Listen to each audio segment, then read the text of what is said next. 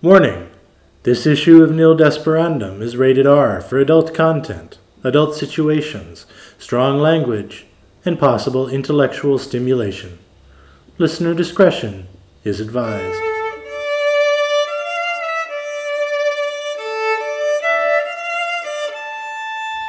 Nil Desperandum 4, An Occidental Book of the Dead, by J. Michael Schell. This is Part 3, the conclusion of An Occidental Book of the Dead. If you missed Parts 1 and 2, please go back and listen to those first. Some paths really must be followed.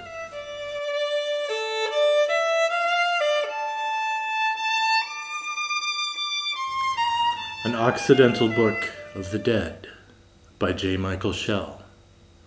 Part 3, Heaven Sent. Consciousness grabbed Malcolm and shook, causing him to jump to his feet. When he did, he noticed he was standing, once again, on that endless grassy plain. "You've got to be kidding," he said out loud. "Damn all this grass." As soon as the words were out of his mouth, the ground began to shake. All around him in the distance he could see a dark wave undulating toward him, as if he'd been a pebble thrown into a pond, and his ripples were coming back to haunt him. When those waves converged on Malcolm, he was bounced up into the air. When he came back down, it wasn't onto grass, but asphalt. The field had become a parking lot, stretching into infinity. Not far from where he stood, Malcolm saw something lying on the pavement. On closer inspection, it turned out to be a snake, which looked up at him and said, "You've been here 10 seconds, and you've managed to pave over paradise. Nice work, asshole." "Who are you?" Malcolm asked, somewhat at a loss for something to say to a snake. "You don't know me? I'm famous, for crying out loud. You never heard of the snake in the grass? Of course I don't have any grass right now, thank you very much." "Well, I'm sorry about that," Mal began. "Ever crawled on your belly over asphalt?" the snake said, interrupting him. "Do you know how hot this shit gets?" "Look," Malcolm said, "maybe I can get the grass back if—" "Screw it," the snake said, not letting him finish again. "Just give me a body like yours and we'll be even." Malcolm laughed. "Right," he said, "and how do you propose I do that?" "You're the king, aren't you? Make it happen. You didn't seem to have any problem blacktopping my habitat in no time at all." "That was a slip of the tongue," Malcolm told him. "Carry me then," the snake insisted. "Not on a bet," Malcolm insisted right back. "First chance you get, you'll bite me. And when I ask you why you bit me, you'll say, 'Hey, you knew I was a snake.' You can call that a proverb or you can call it a joke, but either way you keep your distance or I'll put my heel to your head." "Damn," the snake exclaimed. "Woke up a little surly, didn't we? Look, at least make me a boy. That way you'd still be bigger than me." "Fine," Malcolm told him, obviously losing his temper. "You're a boy." Immediately the snake began morphing into a human shape. Apparently it was painful, because the snake screamed as arms and legs writhed out of its body. As hideous as the scene was, Malcolm watched it, transfixed, until a boy lay panting on the parking lot. When the snake finally stood up in its new body, it said, "I don't suppose you could have made that any more painful." "Open your mouth," Malcolm said, unmoved by the snake's protests of pain. "Open my mouth? I want to see if you still have fangs. Open." The snake boy obeyed, revealing a set of functional, but quite human, teeth. "Happy?" the snake asked. "Ecstatic," Malcolm answered. "What's your name?" "I am Sayadu, but you can call me Sig." "Sig? As in snake in grass?" "Hey, I'm a kid. Give me a break." "You heading back to see the Queen?" "Queen?" Malcolm asked, his attention caught. "Yeah, Queen Annie. She's been waiting for you. I don't know what you're doing out here, but I'll tell you this. If I had a queen and she looked like that, I wouldn't let her out of my sight. Having had my ear to the ground, so to speak, I've heard she's been doing a little entertaining while you've been away. She's been going through boys like I go through belly scales crawling on asphalt. "You really are a snake in the grass, aren't you?" Malcolm said. "I guess you can make a boy out of a snake, but you can't take the snake out of the boy," Sig laughed. "Take me to the Queen," Malcolm commanded. "Her castle's right in there," Sig pointed. When Malcolm turned toward where Sayadu was pointing, he found himself staring at a hoary old forest.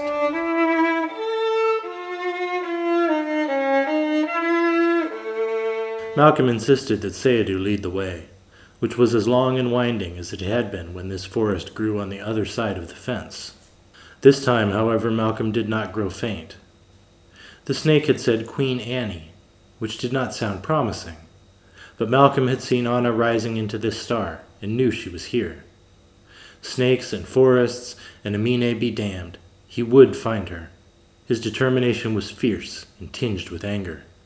As they circled about on that serpentine path, Sayadu made many proposals, aimed at advancing his personal position in the kingdom. "I am, after all, leading the king on a quest," he went on. "You should knight me for this." "Forget it," Malcolm told him, pushing past the overhanging limbs and branches. "A page, then, at least. If you don't shut up, I'll put you back on that asphalt as a snake and send a couple of steamrollers to visit you." "Asshole," Sayadu muttered. "I beg your pardon?" Malcolm said, a dangerous apple of anger hanging ripe in his voice. "I said, behold, thy castle, sire." Though he'd never actually seen this place when first he'd grappled with Amine, it somehow seemed familiar. There was nothing dollhouse about it. On an enormous clearing, also paved over and lined for parking, the monstrous white castle sat all shimmery with mother of pearl. From its parapets, hundreds of flags flew, all of them white, emblazoned with a lone black rose. From each of the thorns on the stems of those roses, a single drop of blood hung. Directly before them, a drawbridge was lowered over a concrete moat that surrounded the palace. Looking over the edge, Malcolm noticed it was empty. "It's for drainage," Sayadu told him. "The queen likes her castle dry." "This place is enormous," Malcolm said, looking down at the drawbridge just one step away. "How am I going to find her in there? Are you kidding? Just listen for the party. I mean, look at all these vehicles." Malcolm looked back, and sure enough, the parking lot was littered with cars and motorcycles, all parked with absolutely no regard for the lines painted on the asphalt. It was a dazzling display of color and chrome, as each vehicle was of a wild design. Pipes and fenders and glass wrapped and curled and crisscrossed insanely. "The boys do love their rides," Sayadu said, smiling wickedly. As Malcolm was about to step onto the drawbridge, Sayadu, matter-of-factly, said, "You're not going in there dressed like that." "Watch me," Malcolm spat. But as soon as he stepped onto the bridge, he found himself spectacularly attired. "Told you," Sayadu snickered. Malcolm looked down to see his legs snug-fitted into white tights. On his feet, silver slippers curled at the tips, from which hung little silver bells.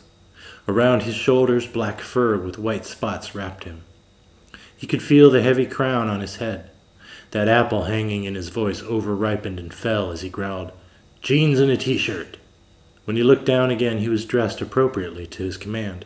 The t-shirt he wore was emblazoned with a black rose logo, and the words, "Annie's Place."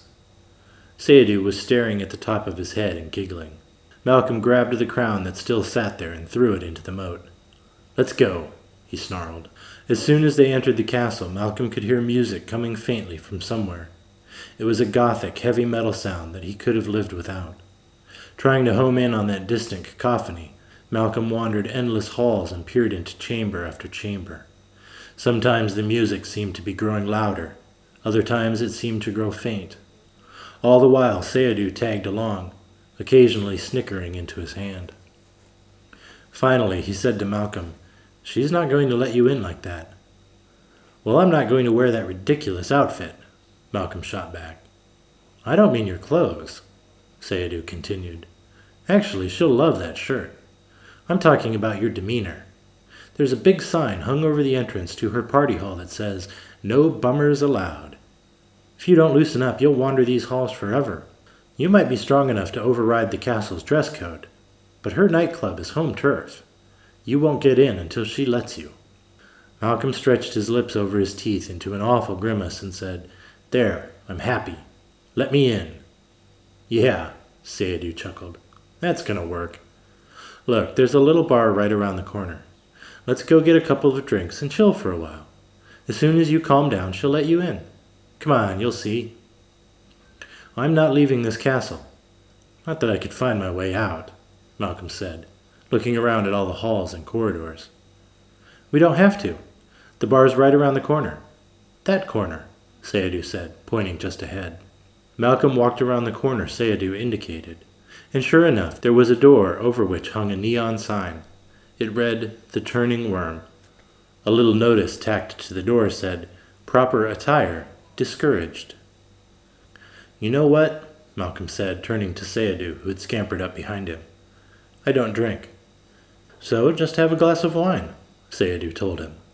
"That's drinking," Malcolm said fiercely, spinning and fixing Sayadu with an ominous gaze. "Hey, what do I know?" Sayadu said, stepping back a couple of paces. "It's that or wander around aimlessly. Personally, I'm parched," the snake boy said, walking a wide path around Malcolm to get to the door.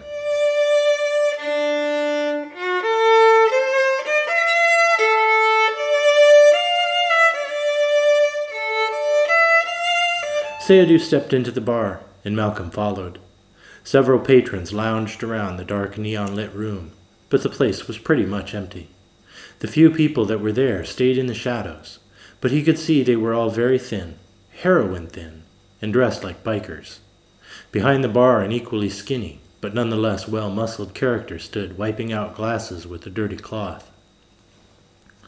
He was wearing a holy t-shirt, under which he obviously wore mail armor.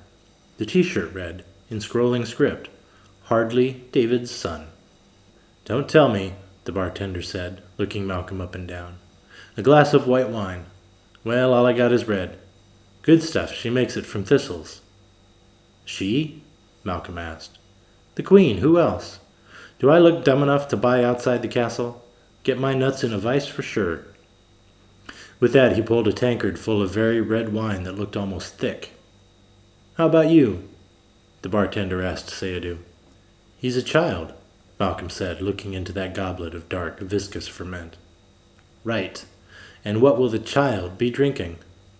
"Oh, I'm having what he's having," Sayadu said, sliding up to the bar and climbing onto a stool. The bartender chuckled and poured another tankard. Sayadu grabbed it in both hands, then turned it up until it was drained. "Another one," he said to the barkeep. "You don't really expect me to drink this stuff, do you?" Malcolm said, looking once more into his tankard. "Suit yourself," the bartender said, "but you sure as hell are paying for it." "Drink or pound pavement," Sayadu said. "It's all the same to me."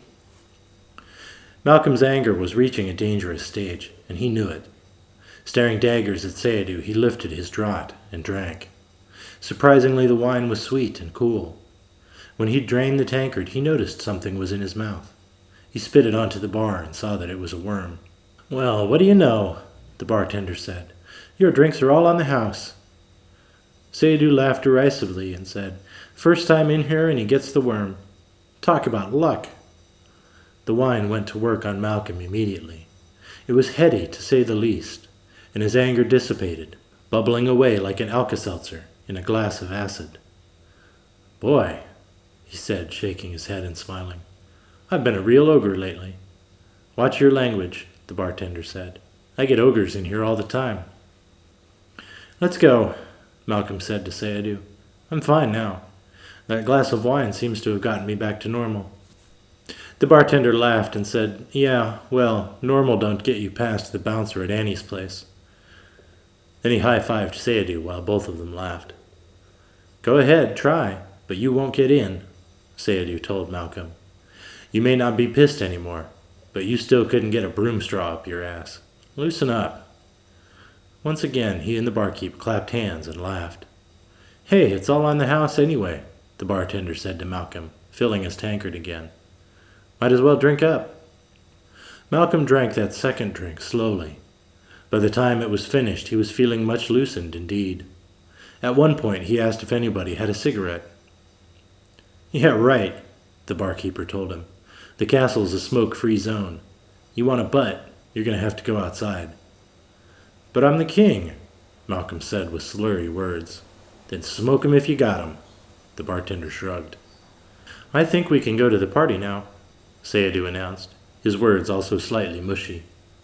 "I'm a party animal," Malcolm said, getting up off his stool. As the two of them walked for the door, the bartender shouted, "Hey, no tip?" "Plant your corn early this year," Malcolm chuckled over his shoulder. "Asshole," the bartender said. Malcolm opened the door to exit the turning worm and let in a booming clamor of music.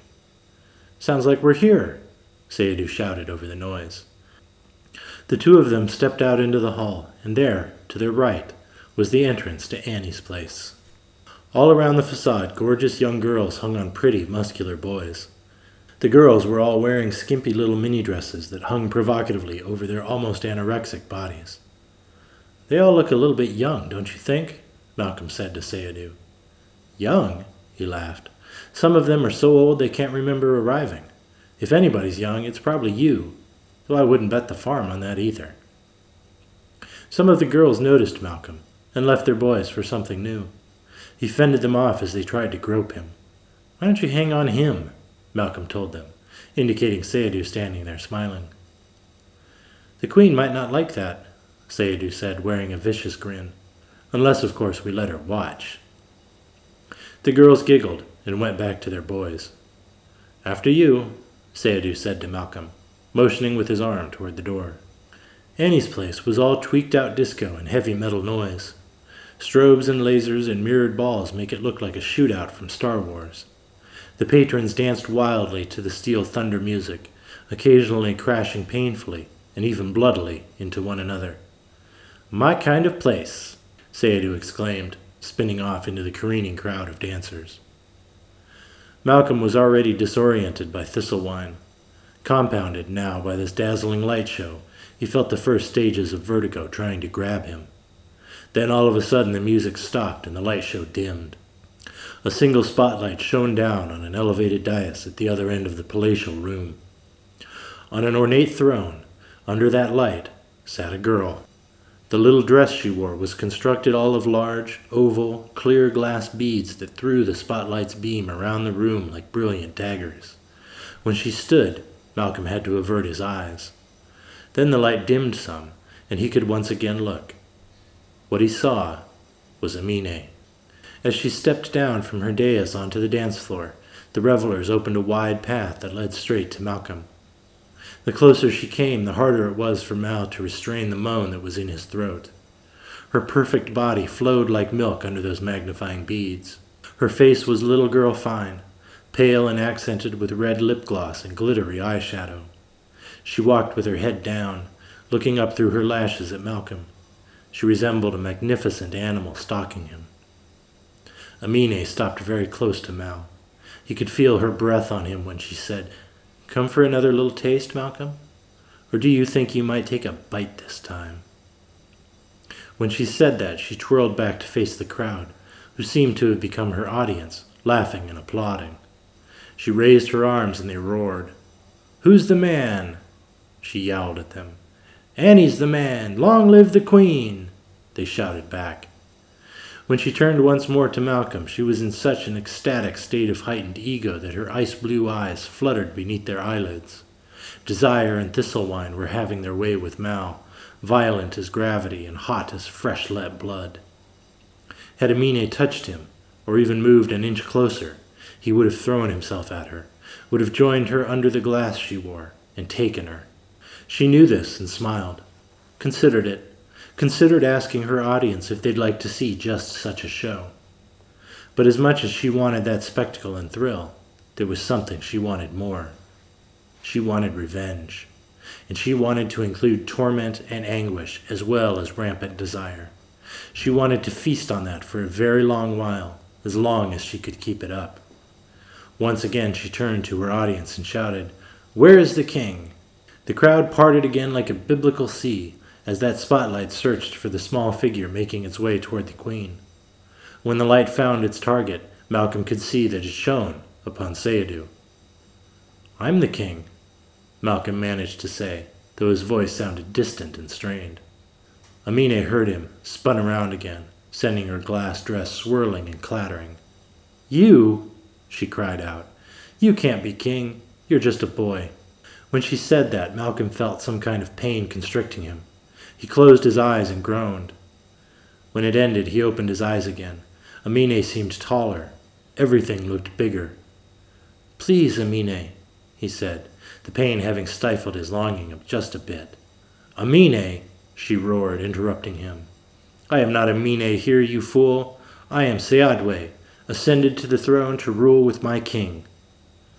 Malcolm looked at Sayadu, who was almost to them now. He was no longer a boy, but had grown, and was almost a man. "I've come for Anna, Amine," Malcolm said. "Sayadwe," she insisted. "Okay, Sayadwe. All I want is Anna." "I am queen," Sayadwe announced to her crowd, as well as Malcolm. "Surely I can grant such a simple request. But first you must pay homage to my king." Sayadu was beside her now. Suddenly Malcolm felt that pain again, and it drove him to his knees. When, finally, it ceased, he looked up to find that Sayadu was now a full-grown man, and the knees Malcolm had fallen to were those of a child. "Look at me, Malcolm," Sayadu commanded. Malcolm obeyed. What he saw was a dim and distorted reflection. Sayadu had become a dark version of himself. As Malcolm stared in disbelief, Sayadu produced a vicious grin that revealed sharp white fangs. "No, Malcolm," Sayadu began. "Sig doesn't stand for snake in grass. It stands for shadow is growing. And as you can see, I've shed my baby teeth. But look at you. You seem to have grown new ones." Once again the crowd applauded and howled. Malcolm felt completely beaten. Even in this child body, his craving for Amine tore at him, even as he fretted fearfully for Anna. Struggling against these conflicting fires, he got to his feet. "Please, Amine, Sayadwe. Please, Sayadwe, let me see Anna," he pleaded. "Of course, my little lambkin. But first come give your Sayadwe a kiss." Malcolm struggled, but managed to say, "No." When he did, the pain returned, and Sayadu grew as Malcolm became a little boy. "Come to me now, Malcolm," Sayadwe said, "or I shall make you a baby, an infant to fondle when I'm lonely." Malcolm went to Sayadwe. The revelers had fetched her throne, and she sat. Effortlessly, she picked Malcolm up and set him on her lap. "You defied me last time we visited," she said to him, scolding playfully. "And later I might like to spank you for that. But for now, let me taste your sweet little lips."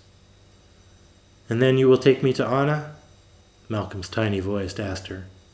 "I promise to take you to Anna," she told him, "in my own dear time." Then she kissed his child lips with her woman-child mouth, and Malcolm lost all thought of Anna or anything else. He was helpless in Sayadwe's embrace, as she kissed and petted him into a deep and smothering torpor.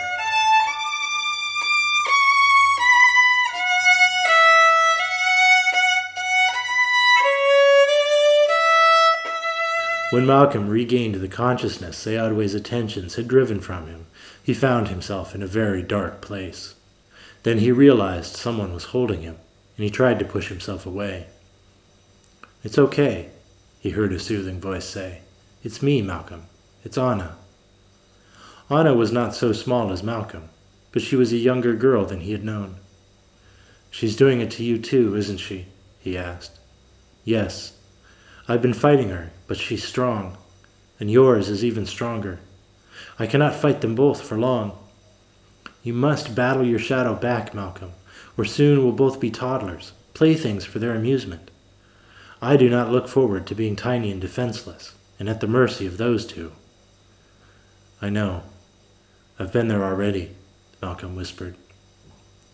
"It was nothing, Malcolm," Anna said in a somber voice. They haven't even begun with us yet. They will never cease devising our abuse. Then we've got to get out of here, Malcolm told her, summoning all the resolve his little body contained. Where are we? He asked, looking around at their small empty cell and its lone door. In a chamber beneath the castle. Don't even think about trying that door. It's unlocked, but we are deep in the subterranean consciousness of the castle, and things are much disturbed. Beyond that door is a labyrinth of insanity and horror. Eventually, Sayadwe will draw upon even that place to further twist and contort her desire. We cannot escape that way. Then how? He asked her. I don't know. But if you go that way, I will not go with you, and I'll mourn you the moment you pass through that door. I guess there's no way to convince her to simply let us leave. She can't be here, neither of them can, without us, Malcolm.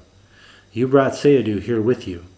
When I arrived, this heaven was so disturbed by my coming without you that she was able to seize control of it. When she comes for you, Malcolm, you must fight. But now, come here and rest in my arms. I don't think she'll leave us alone like this again. She only did it this time to make you believe she'll keep her promises. She won't. Do not comply with her desire on the basis of promises she makes. Malcolm curled up against Anna, and she held him like a frightened baby brother. Being with her, the feel and smell of her, comforted him, and dispelled the abuse he'd suffered. Just as he was drifting off into sleep, Malcolm heard his soul's voice, as if through another fog. God's speed, it was calling. God's speed. Malcolm came immediately awake, and sat up with a start. What is it? Anna asked him. I'm going to get help, he told her. How will you get out? I don't think I can get all the way out, but if I'm not mistaken, I can encompass a much larger tract of here. Be far then, Malcolm, far away, Anna said. If you are far enough, you might come back to that rather than this. You could escape. I don't need to go far. They're right below this star, if they're still where we left them. Who? He and she himself. Be farther, Malcolm, please. I doubt those two will help us. It would spoil the show. Sophia will help us, Malcolm said, closing his eyes and calling up his memory of her. It returned blindingly, and tears ran from his little boy eyes, until he stood before Sophia and was no longer a child. Hello, Malcolm, Sophia greeted him, toning down her beauty and thus his tears. Hello, Sophia. Again your beauty awes me, Malcolm said with his head bowed. Where is he himself? He asked her. Apparently you don't find his beauty as compelling as mine. He and I are still on our throne, encompassing many distances and directions, but it seems you have summoned me here also. I am unused to being summoned, Malcolm. I'm sorry, Malcolm began. Don't be silly, Sophia stopped him. It was delightful. Now, what is it you desire? Anna and I are trapped in that star, he said, pointing overhead. Do you think you could rescue us? Oh, I'm quite sure, Sophia said. Thank you, Malcolm said, sighing with relief. For what? Sophia asked. For rescuing us. I haven't rescued you. All is as it was. Well then, do you think you could, would you, please, rescue us? Now? No, Malcolm, that wouldn't play well at all. I want to see you save your Anime, save Anna. But I very much enjoyed you summoning me, and of course I must reward your resourcefulness. Come here. Malcolm stood before Sophia and watched as a single swollen tear apiece teetered in each of her eyes. With her left forefinger, Sophia retrieved her left eye's tear and touched it to Malcolm's forehead. The right tear she captured in a tiny vial. Touch this to Anna's forehead when you return, Sophia told him. What will it do? Malcolm asked. My tears are not but mirrors of tears, she told him. When they look at you, they will see themselves. If you can fool them, Sayadwe will consort with you, and Sayadu with Anna. Once you have separated them, you can drive them back and reinstate yourselves. Influence the castle, Malcolm. Clear out the dungeons. There is much you can do to restore heaven if you can fool them. Go now. Sayadwe returns for you. Paint me a happy ending, she said in a delightful, delighted voice. Thank you, Malcolm called out as she drifted away. Anna was holding him tight and stroking his forehead when he came back. You were mumbling, Malcolm, in some kind of stupor, she said as she sat up to face her. I haven't quite got the hang of that yet, I think, he told her. But look, I have something for you. Malcolm held up the little vial for Anna to see. A tear from Sophia. She's already touched me with one. For what purpose, Malcolm? We will simply be mirrors of them. Behind the mirrors will still be their thralls. That's why you have to convince Sayadu that you are Sayadwe. And this is the help Sophia gives you? She could have summoned us both into the eternal universe, but instead she gives us parlor tricks? Sophia is she himself, Anna. What good does it do to question the gifts of God? It won't be easy, reflecting the manner of Sayadwe, she said. Do your best, Malcolm told her. Get jiggy with it. He laughed, just as the door to their cell opened.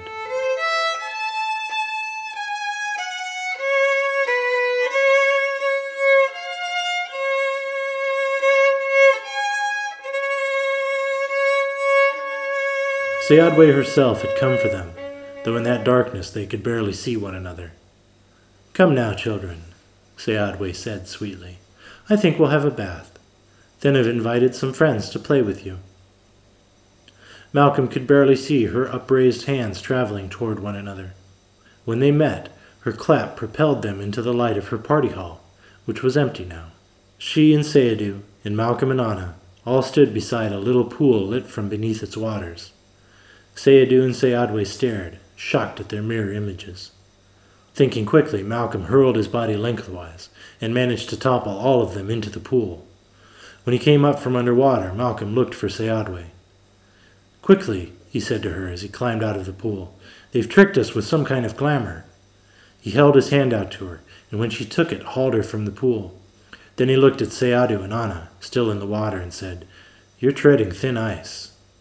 Immediately the pool water froze, trapping Anna and Sayadu. They looked like glazed statues standing waist-deep in ice. That should hold them, Malcolm said to Sayadwe, who was now convinced that he was Sayadu. Come on, he continued. We need to reinforce our reign and discover how they procured that kind of magic. I fear they have allies we don't know about. We should leave the castle, Sayadwe said. I will gather thistles and brew a strong wine to subdue them. Then I think this disobedience will deserve our unrestrained attention. Malcolm smiled as wickedly as he could, feeling his lip curl over the fangs he mirrored. Yes, perhaps I will take Anna for a stroll through the depths below us, he said. Yummy, and I shall watch, Sayadwe purred. Then she threw her arms around his neck and locked him into a savage kiss. Malcolm could not escape the ache of desire it caused in him, but he was not overwhelmed. Apparently those tears were stronger than the lady had let on. In some direction and distance of here, Sophia smiled. Malcolm hadn't been sure if he could still exert influence over this heaven, but apparently Sayadu and Sayadwe had been distracted enough to allow him to do the trick with the ice. He'd purposely called for thin ice, so that Anna and Sayadu could eventually escape it. Then Anna would have to work her part of the plan, and convince Sayadu that she was Queen Annie. It was still a long shot, but any way you looked at it, Malcolm was sure his present circumstances were far superior to what Sayadwe had in mind for them in that pool. When Malcolm and Sayadwe came to the drawbridge, Malcolm said, I have an idea.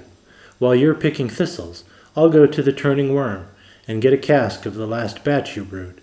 We can soften them up with that until you cook up a stronger potion. A good idea, she told him. We'll make holes in the ice to their mouths and fill them with it. Then I'll invite some guests to indulge themselves until the two of them beg to be in our embrace alone. Let's bathe them in honey before we give them to the party animals, Malcolm said, sporting an evil grin. You have such lovely thoughts, she said, touching his cheek as she left to harvest her thistles. Sayadwe disappeared into her forest, and Malcolm made his way to the turning worm. When he entered there, wearing the image of Sayadu, the bartender greeted him with a crooked grin. "Well," he said, "if it isn't the snake turned boy turned king. What'll it be?" "Fetch me a cask of thistle wine," Malcolm told him. "For your guests, I'd guess," the bartender said with an evil leer. "I'd imagine the result would be quite distasteful should you and the Queen imbibe this stuff." "Yes," Malcolm said. "And tell me, what was it you actually poured for me when I was here with our little ex-king? I didn't recognize it." "I know, and I'm sorry about that, Your Highness. I need to recruit some new donors. My present staff are turning somewhat anemic, I'm afraid," the bartender explained, indicating the ultra-thin patrons lurking in the shadows. Malcolm fought the revulsion that threatened to show on his face and said, "Perhaps you should feed them vitamins." "That's good," the bartender laughed. "Fortify their iron-poor blood, what's left of it." Malcolm threw the cask of wine onto his shoulder. As he turned to leave, the bartender said, "Hey, no tip?" "Plant your thistles early this year," Malcolm called over his shoulder. "Asshole," the bartender muttered.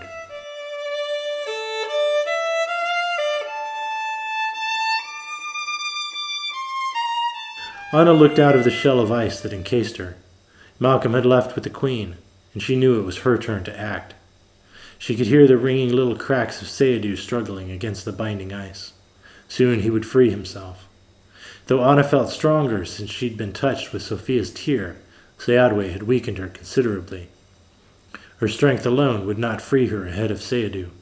Instead of struggling, Anna began to concentrate deeply. This heaven they were in was a construct of the intellect of a star. Behind that intellect was the power, the reaction that drove the light of this place. Anna drove past the depths of her own consciousness into the atomic thoughts of the star, her star. When those thoughts were synchronous, she focused on one element, one notion, one aspect of the star with which she was joining: heat. It did not come over her as a fever, but like hot sunshine on her skin. She took that clean, fierce heat like nourishment as it radiated from her. The ice that held her was no match for it, and fled down her cheeks like spring thaw. Sayadu, still frozen, could not look around to see that she'd freed herself. Slowly she backed away from him and sat on the edge of the pool, just as Malcolm, still a child to her eyes, entered the party hall. He was lugging a cask on his shoulder. When he saw that she'd escaped, Malcolm ran to her. The joy of seeing her free was on his face.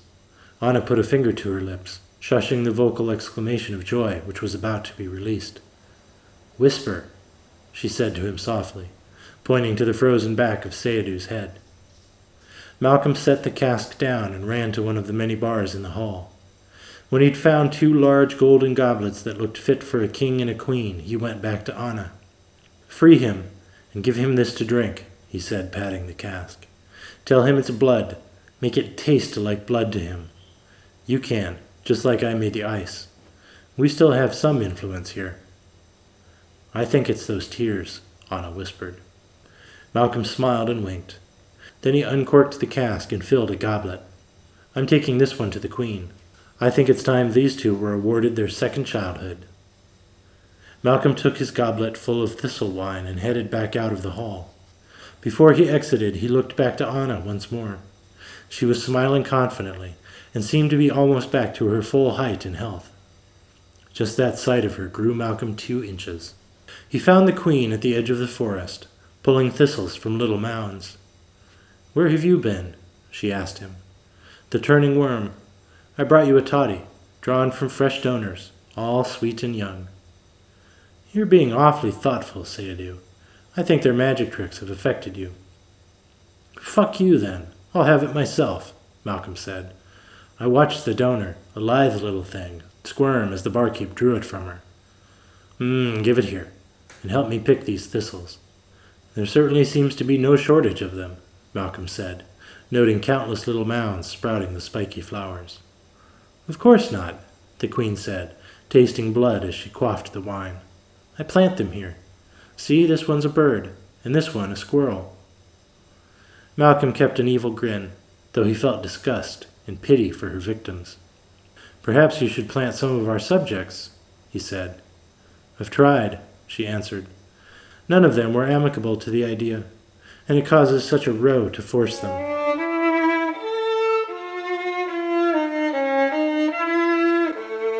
Anna stood where Sayadu could see her, making herself look as fierce as she could. Cubed ice would be nice, she said, and the ice binding Sayadu fell away all in little squares. Were you going to stand there frozen all day? She said to him. They've escaped, you know. They have some magic, some outside force. How else could they command here? Look around, this is ours, Sayadu said, climbing out of the water. I don't know, Anna answered, trying to imagine things Sayadwe would say. But we must strengthen our reign. Here, I've summoned a drink from the worm. I've already imbibed and feel much better. Something so soothing about blood freshly drawn. Anna handed Sayadu the golden chalice, which he took in both hands. I'd like to drink their blood, he said, as he turned up the thistle wine. Maybe a little taste, now and then, Anna told him as he drank. But if you drag them toward destruction, remember, we'll be right behind.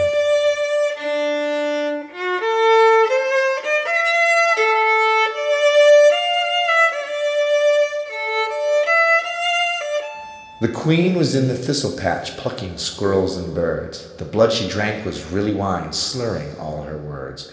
Mal was standing over her as she dropped onto her knees. Lie down, my queen, and take a nap amongst these lovely trees. When Malcolm left Queen Annie, a sycamore sapling was already sprouting up through her belly. Slow down, little fella, Mal said to the baby tree. I'm going to want her back at some point. With the queen treed, Mal headed to the castle to help Anna. But somehow he knew she was just as much in control of her situation as he was. He took his time walking back, and grew a few inches on the way.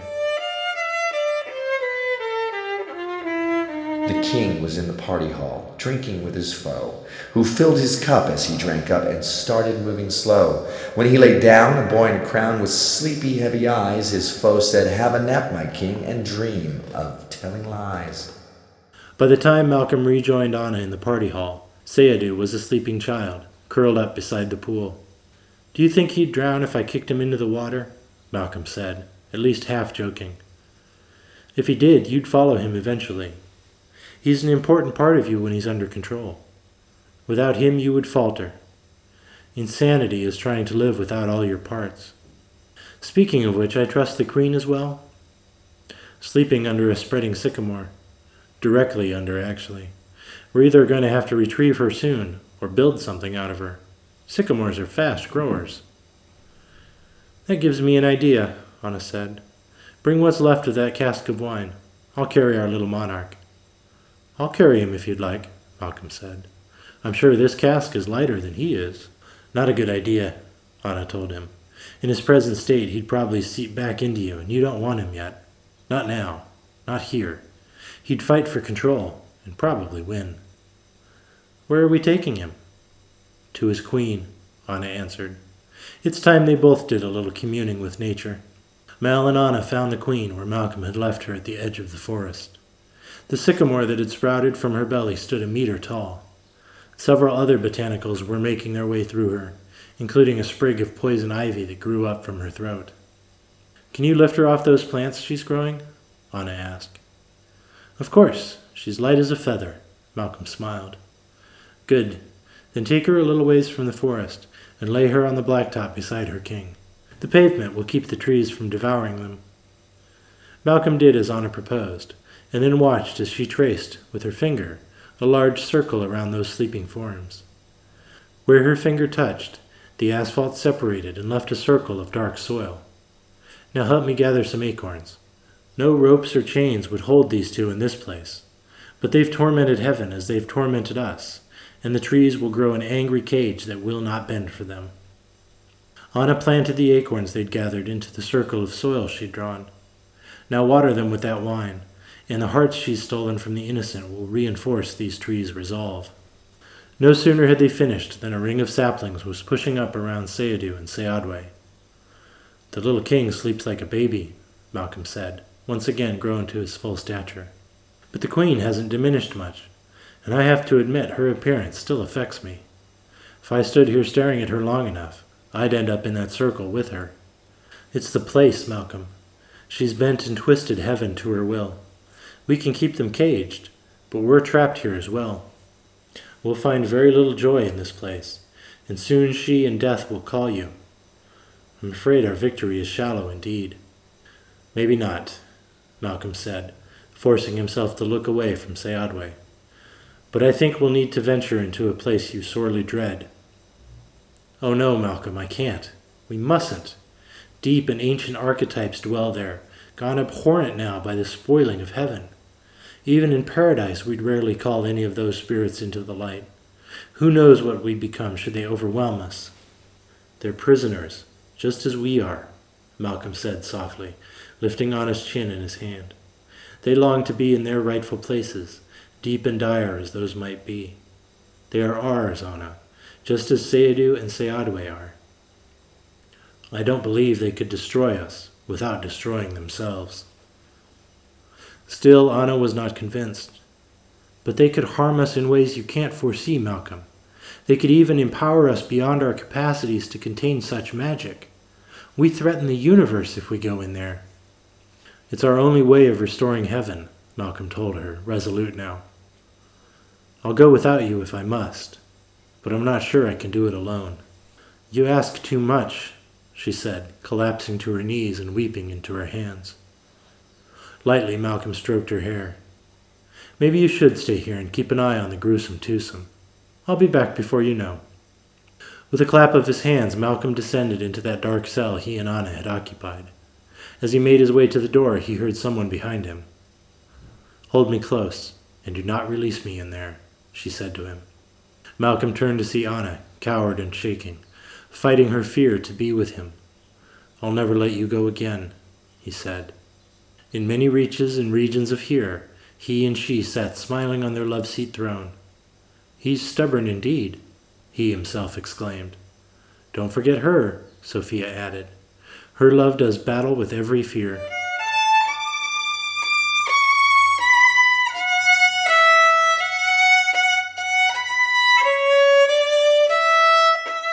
As soon as they passed through that door, the sounds of distant howls and moans assaulted them. The air was thick with torment and anguish. Occasionally, lights flickered like distant lightning, issuing threats. I am lost, Anna moaned. I've got you, Malcolm said, squeezing her tighter. Holding each other so close there was barely air between them, Malcolm and Anna made their way through dim corridors and vast, dark halls. In a vaulted chamber that seemed to hold slightly more light, they stopped to rest, as Malcolm was practically carrying Anna now. Her knees had gone so weak. Easing her down against a pillar that rose from the center of that room, Malcolm sat beside her. As tightly as he held her against him, he could not stop her shaking. In a voice that monstrous fear had touched with insanity, Anna said, They're coming. Malcolm turned her to face him, cupped her cheek in his palm. You know, I never did get my incestuous kiss, he smiled. They come, she repeated, not hearing him at all. As Malcolm brought his lips to hers, Anna's eyes regained the light of sanity, and she leaned into his kiss. As electric and filled with stultifying lust as Amine's kisses had been, Anna's was full of light and love. To say no physical call dwelled there would also be to lie, but it was a whisper against the shout of mutual love. Like cool water spreading from their lips, that kiss washed over their dread. How long they stayed in that embrace, tasting and breathing one another, is not a question that can be answered in heaven. When slowly they released each other, they were surrounded by dark shapes and eyes that shined like ancient gold. They're here, Anna whispered, though she did not shake, and her voice was sane and clear. Without any evidence of movement, the shapes closed in on Malcolm and Anna, sitting against their pillar. Malcolm rose and pulled Anna to her feet. Devour them, a harsh voice hissed as the shapes drew closer. Tormentors, defilers, they corrupt our underworld, other voices said. Not us, Malcolm protested, startling himself with his own voice. It was Sayadu and Sayadwe that disturbed your rest. We come to set things right. They are you, the first voice growled. Nothing in the sound of that voice gave Malcolm any hope of persuading it. They were to be held accountable for Sayadu and Sayadwe's crimes.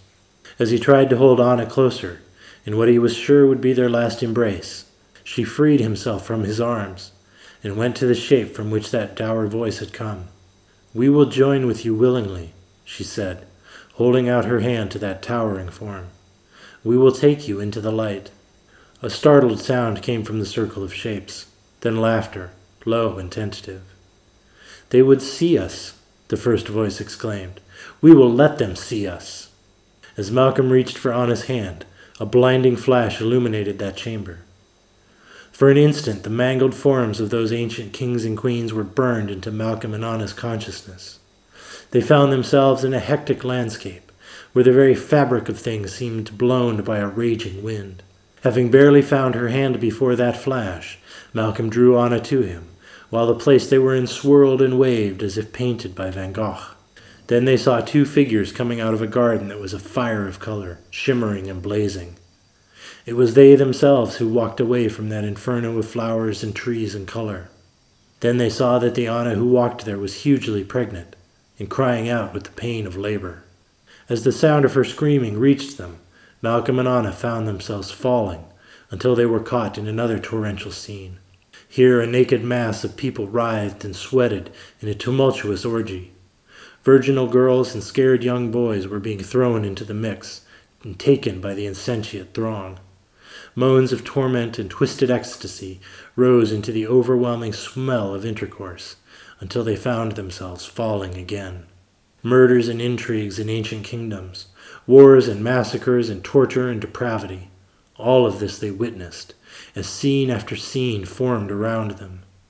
Malcolm could feel himself shaking, as if the very atoms of him shook. Though he held Anna to him, he felt nothing from her. No movement, no awareness. She was limp in his arms. Suddenly they were transported into that garden they'd seen themselves leaving with Anna, so very pregnant. As the wind that tore at things subsided, Anna came to in Malcolm's arms, pressed her naked flesh against his. Above them, stretched out on a tree limb, a beautiful boy said, "Make a baby, you two. You can, you know, and that's reason enough. Why wait? I'm sure you can create with the best of them." Malcolm's desire was strong, but it was the beautiful boy's words that tore at him. Sex was not the sensation tempting him, but procreation, forbidden and alluring and suddenly irresistible. "Plant your seed," Anna whispered. "That angel has made me fertile ground." Malcolm looked up at the boy, who smiled, showing little white fangs. "We have to go back to the castle, Anna," he whispered in her ear. "If we don't leave now, we'll be stuck in this menagerie forever." "Your very own baby," the boy cooed from his tree, "born in spite of this maddeningly slow creation. You want one, don't you, Anna?" "Yes," she breathed onto Malcolm's lips. "Fill me with a child." Malcolm lifted her into his arms, fighting the overwhelming urge to join with her and procreate. "You can't undo what's already done," the boy called after them, as Malcolm walked out of the garden carrying Anna. "No, I can't," Malcolm said, continuing to walk. "But I'll defy you this time, you snake in the grass."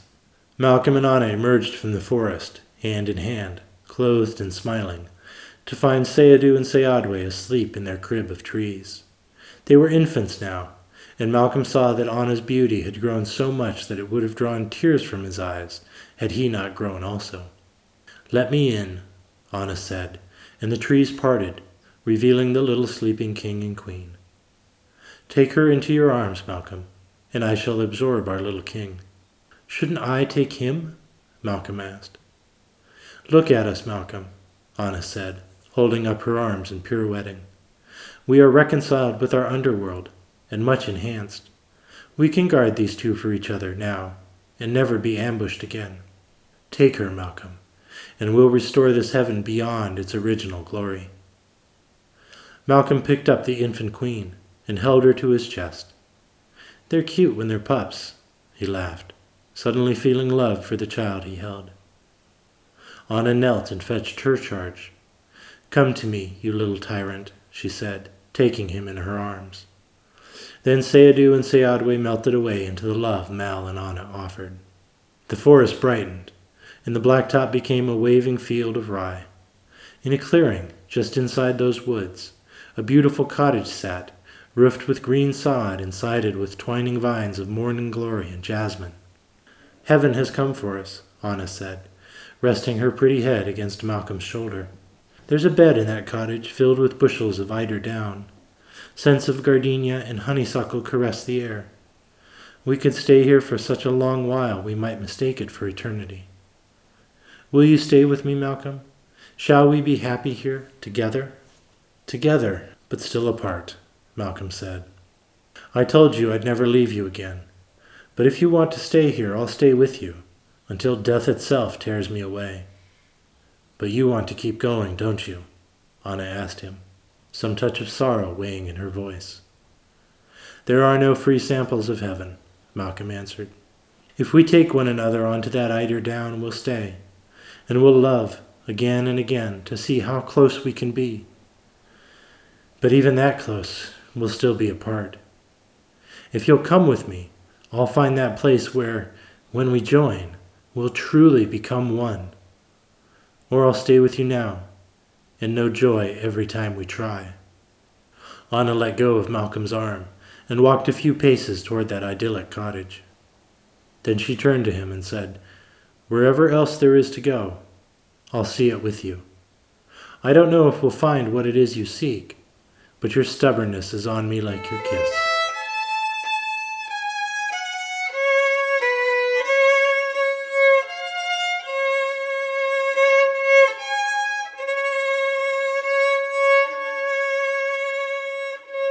"I think we're going to have company soon," he himself said to Sophia. "Perhaps you should go out and fetch some wine and cheese. I'll tidy up," she said. "Will you fluff the eider down?" he teased. "Hurry back," she told him, smiling. "It seems I have plans for you after all."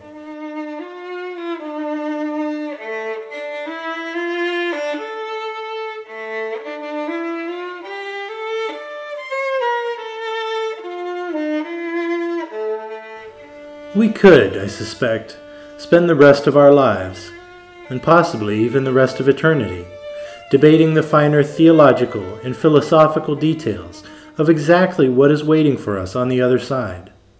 Heaven or hell, God or Satan, paradise, Elysium, Niflheim, or nothing at all, and a truly enjoyable and rousing debate it would be. In all of that, save for the true materialist listening, your sandbox, by the way, is over there in the corner, and you may want to cover your ears, there are some common threads. And I would suggest that the most persistent of these threads is the idea of reconciliation. Whether the reconciliation with nature and the universe brought by enlightenment, or the reconciliation with God found through salvation, we must first become reconciled with ourselves. All of ourself. The male aspect with the female, the light with the shadow, the ego with the id. Most of our life is lived in an attempt to keep only certain chosen aspects and beat the rest back with a large, unwieldy stick. And yet we are all comprised of all of those aspects. And to deny any part of ourself, is that not a rejection of at least some part of this gift of life we have been given? What do you think?